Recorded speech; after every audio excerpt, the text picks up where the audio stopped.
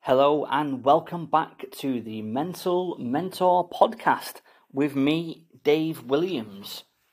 Let's start today's episode with a question. How much do you trust yourself? How much do you believe in yourself? How much do you value your ability to get things done? In this episode, we're going to really get into the depths and delve into mental resilience. And in the last episode, we talked about those 7 pillars. And today, we're going to get into the first, which is perhaps one of the most important, one of the most fundamental things about mental resilience. And that is self-belief. Self-belief, in a nutshell, is about how much a person believes in their skills, in their ability, in their judgment. I want you to imagine a situation, perhaps in your current job, and there's this fantastic opportunity to look for promotion. And maybe your manager's left, and there's a potential for one of the team members to promote and move across into this managerial role. The pay is better, the job comes with its own private office and maybe a private parking space, and it's generally more rewarding. You should absolutely go for it, right? But then that little voice pops up in your head and you start to tell yourself things like, I can't do that job, I'm not smart enough, I'm not experienced enough, the team won't like me, there's better people suited to it than me, I'll never get it, so there's no point even applying. And then it's too late. The opportunity has gone. Perhaps you've been thinking about studying for a degree or a new skill that will develop you as a person. Wouldn't that be fantastic? But then that little voice comes back. This might be too difficult. I've never done anything like this before. What if I fail? Maybe one of your friends has decided to complete a physical challenge, like walking up Mount Snowdon, for example, and they're looking for someone to support them on this journey. Wouldn't it be amazing to share this experience with your friend? But here comes that voice again. I'm not fit enough. I'm not strong enough. I haven't got the time.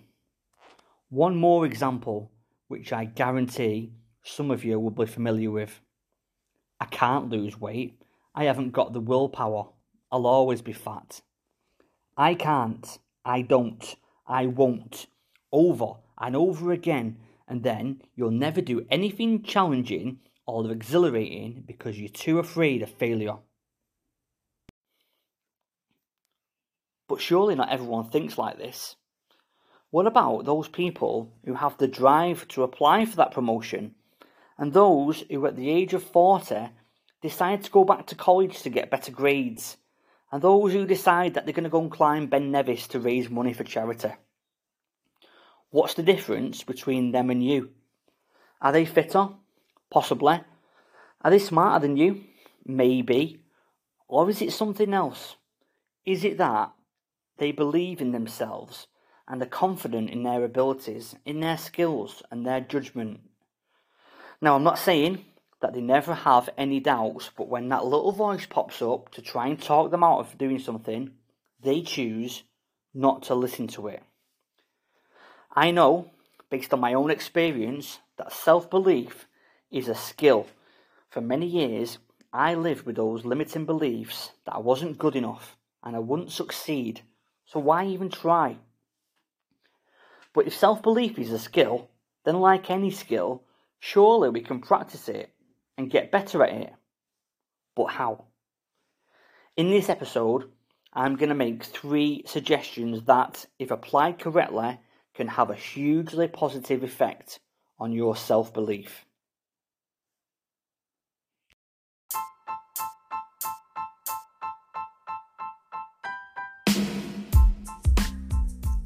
Hi everyone, I just want to take a quick break to thank you all for listening to the show, and I really hope that you find some value and taking something away from the show today.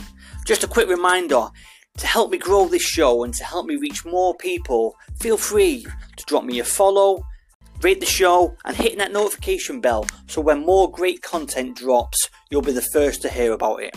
Let's get back to it.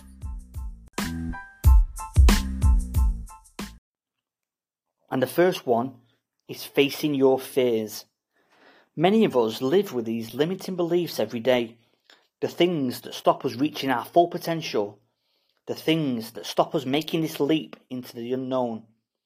Perhaps one of the most important discoveries we can make is understanding where these limiting beliefs come from. What has happened in your life which has created these beliefs? Is it the people around you? Maybe a teacher at school told you that you'd never amount to anything. Maybe your parents weren't very supportive when you told them that you wanted to be an astronaut. Maybe a partner cheated on you some years ago. Maybe not purposefully, but someone has put this idea in your head that you are simply not good enough. Have you allowed the actions or opinion of one person, perhaps years ago, to shape how you approach your life? It's entirely possible that these limiting beliefs were instilled in you when you were a child, and there is real evidence to suggest that most of the beliefs we have as a human are instilled in us before we reach the age of 7. And as we get older, it's quite possible that the person who led you to this feeling of inadequacy is no longer alive. So why are you letting this affect you now? For context, I'll share my own personal discovery. As a very young child, my parents divorced, which sadly led to me living separately from my siblings, from my brother and sister. For years, I carried around this underlying feeling that I wasn't good enough.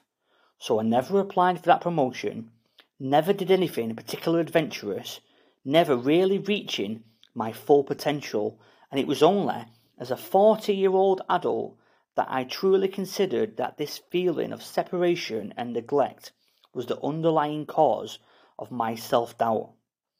As an adult, I can look at this situation objectively, and I understand that this situation was not the fault of a young boy.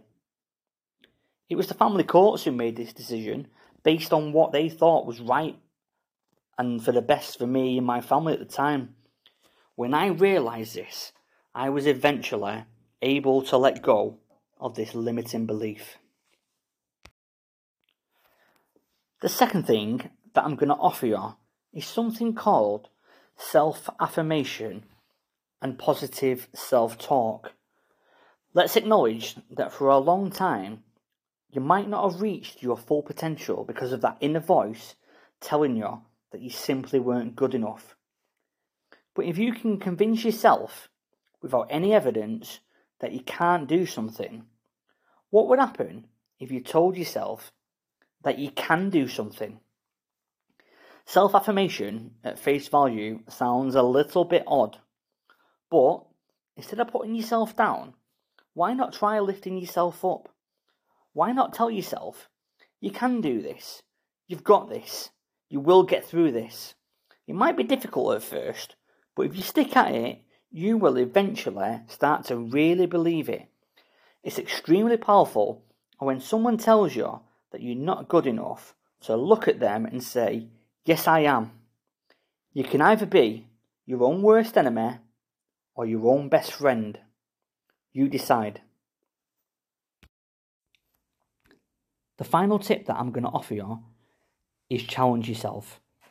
Quite simply, you've got to start somewhere. You'll never succeed at anything if you don't try. But start small. A win is a win. Starting small will not only make something look easier to achieve, but it also helps to build confidence as you reach and achieve these small but still significant victories.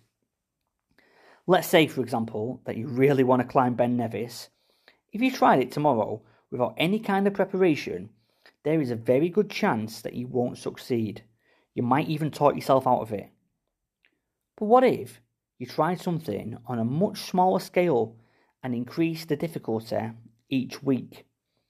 After several months, you'll get fitter, you'll feel better, and the confidence in your own ability will have increased significantly. By the time it comes to tackling that big challenge, it won't seem so big after all.